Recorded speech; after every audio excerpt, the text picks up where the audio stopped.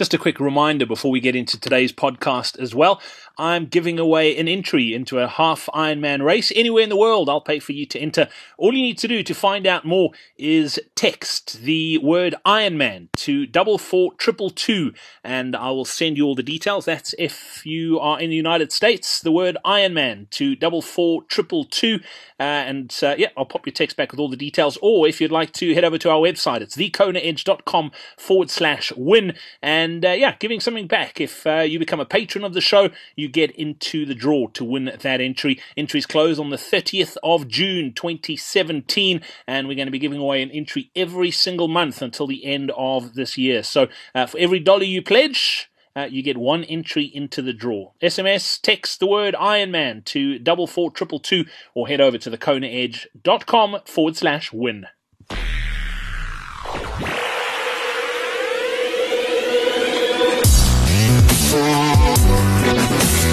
Welcome to the Kona Edge, where you'll discover what the best triathletes in the world do to give them the edge.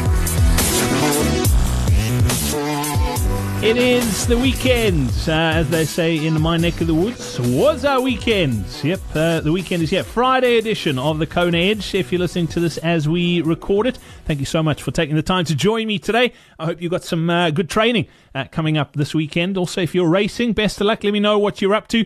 Brad at thekonaedge.com, or you can reach out on Facebook. We've got a pretty active Facebook group. Just head over to thekonaedge.com/Facebook. It'll redirect you straight to that Facebook group. All you need to do is request to join. I'll add you, and let's get chatting. That's thekonaedge.com/Facebook. Coming up on today's episode, we're going to be touching base with the returning guest and my fellow countrywoman. I've been wanting to chat to her for a while. Finally managed to schedule in some time.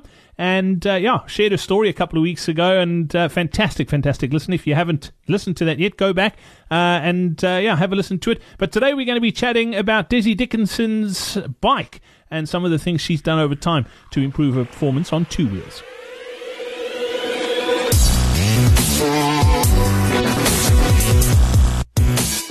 It's time for the Coach's Corner, and today's coach in the spotlight is Lindsay Parry, with a passion for high-performance sport. Lindsay's one of South Africa's most widely recognised coaches, the high-performance coach for Triathlon South Africa for many years, leading the team to the London and Rio Olympic Games, where Team South Africa won the bronze in 2016. Lindsay has coached both triathletes and runners onto podiums of some of the world's most illustrious races, including the silver medal at the Edinburgh Commonwealth Games and the past two ladies winners of the Comrades Marathon in South Africa. Lindsay has a unique ability to understand what it takes to succeed at any level and thrives on coaching, motivating and inspiring others to do the same. Lindsay's one-on-one coaching services are massively in demand, and if you'd like to find out more about Coach Parry, the website to get to is coachparry.com, or you can get over to thekonaedge.com/coaching. All the details are there. If you're a coach and you'd like to get featured here in the Coach's Corner,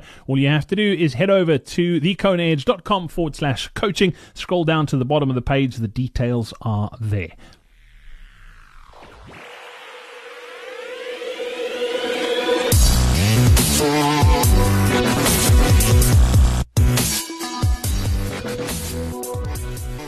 Well, we head back to South Africa once again, or I should say I stay here. You head back to South Africa. Desi Dickinson joining us once again. Desi, welcome back onto the Kona Edge. Thanks for joining us. Lovely. Thanks, Brad. Desi, let's talk about your bike. You said to me when you got into the sport, you did a couple of races here in South Africa, and we mentioned the Cape Town Cycle Tour and the 94.7, and they're both about 100 Ks, and there's a big sort of appetite for endurance cycling and running events here in South Africa. Are you a big fan of the long sort of steady rides, or do you prefer the shorter sort of high intensity stuff? Sure. I think it's a combination for me. So I do enjoy the long. I must say, when you've completed an Ironman and you've been doing those 5-6 hour rides consistently, you do look forward to shorter. So a nice ride for me is around a 3-hour ride, 3.5 hour ride. I enjoy that.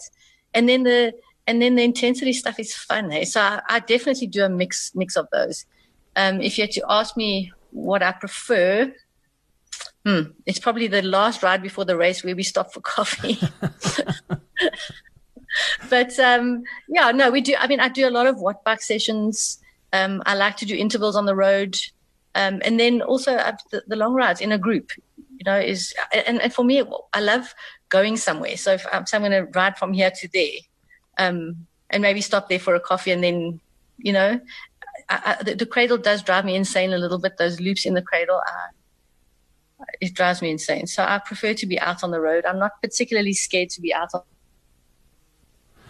Yeah, and I mean, you talk about those loops in the cradle. For those who don't know, the Cradle of Humankind, funnily enough, was just around the corner from where I used to live up in Johannesburg, and it's probably about a 30 or 35k loop that we used to just do over and over and over. There's bike lanes, and it's fairly safe, and unfortunately in a city like Johannesburg, it's like most big cities in the world, it's not the safest to ride bicycles, but yeah, it does get a bit mindless, and where you live out on the east of Johannesburg, there are some nice rides out there, but again, it comes down to a safety issue, and I think everyone's struggling with it. I mean, I've seen reports again as we're recording this of stories of cyclists getting knocked down in Europe. So it does happen everywhere. You mentioned in our first chat as well that you are a huge fan of doing things by feel, and you won't find a power meter near your bicycle. Yeah. Talk to me about the not using power.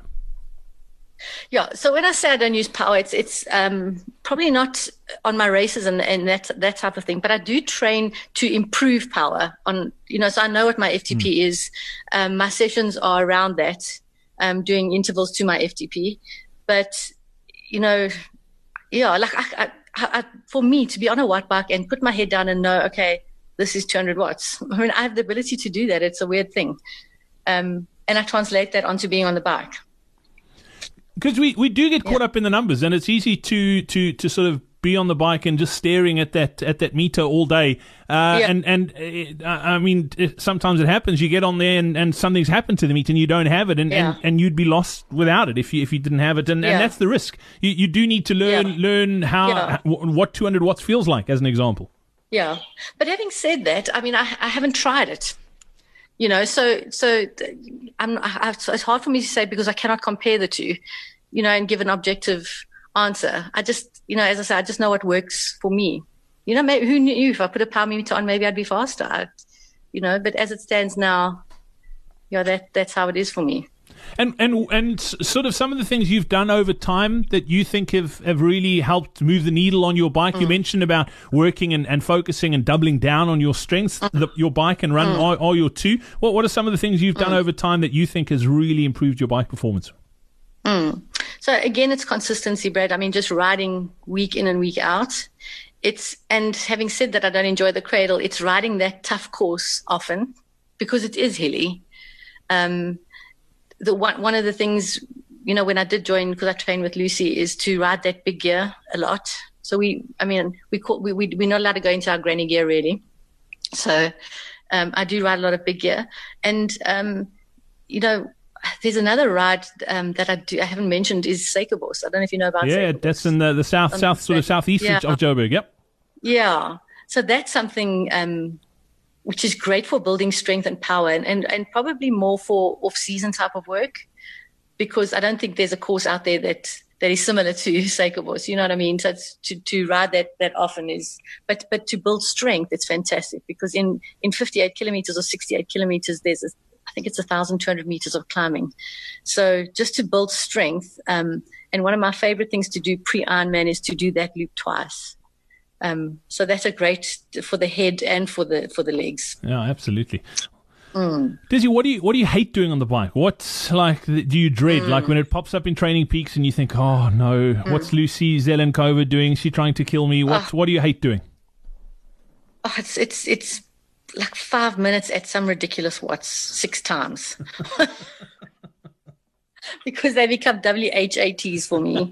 Like, what? Yeah, I love it. Yeah. Dizzy, as always, great to catch up. Thanks for your time here on the Kona Edge once again. Look forward to chatting a little bit about your run next time out. Okay, fantastic. Thank you.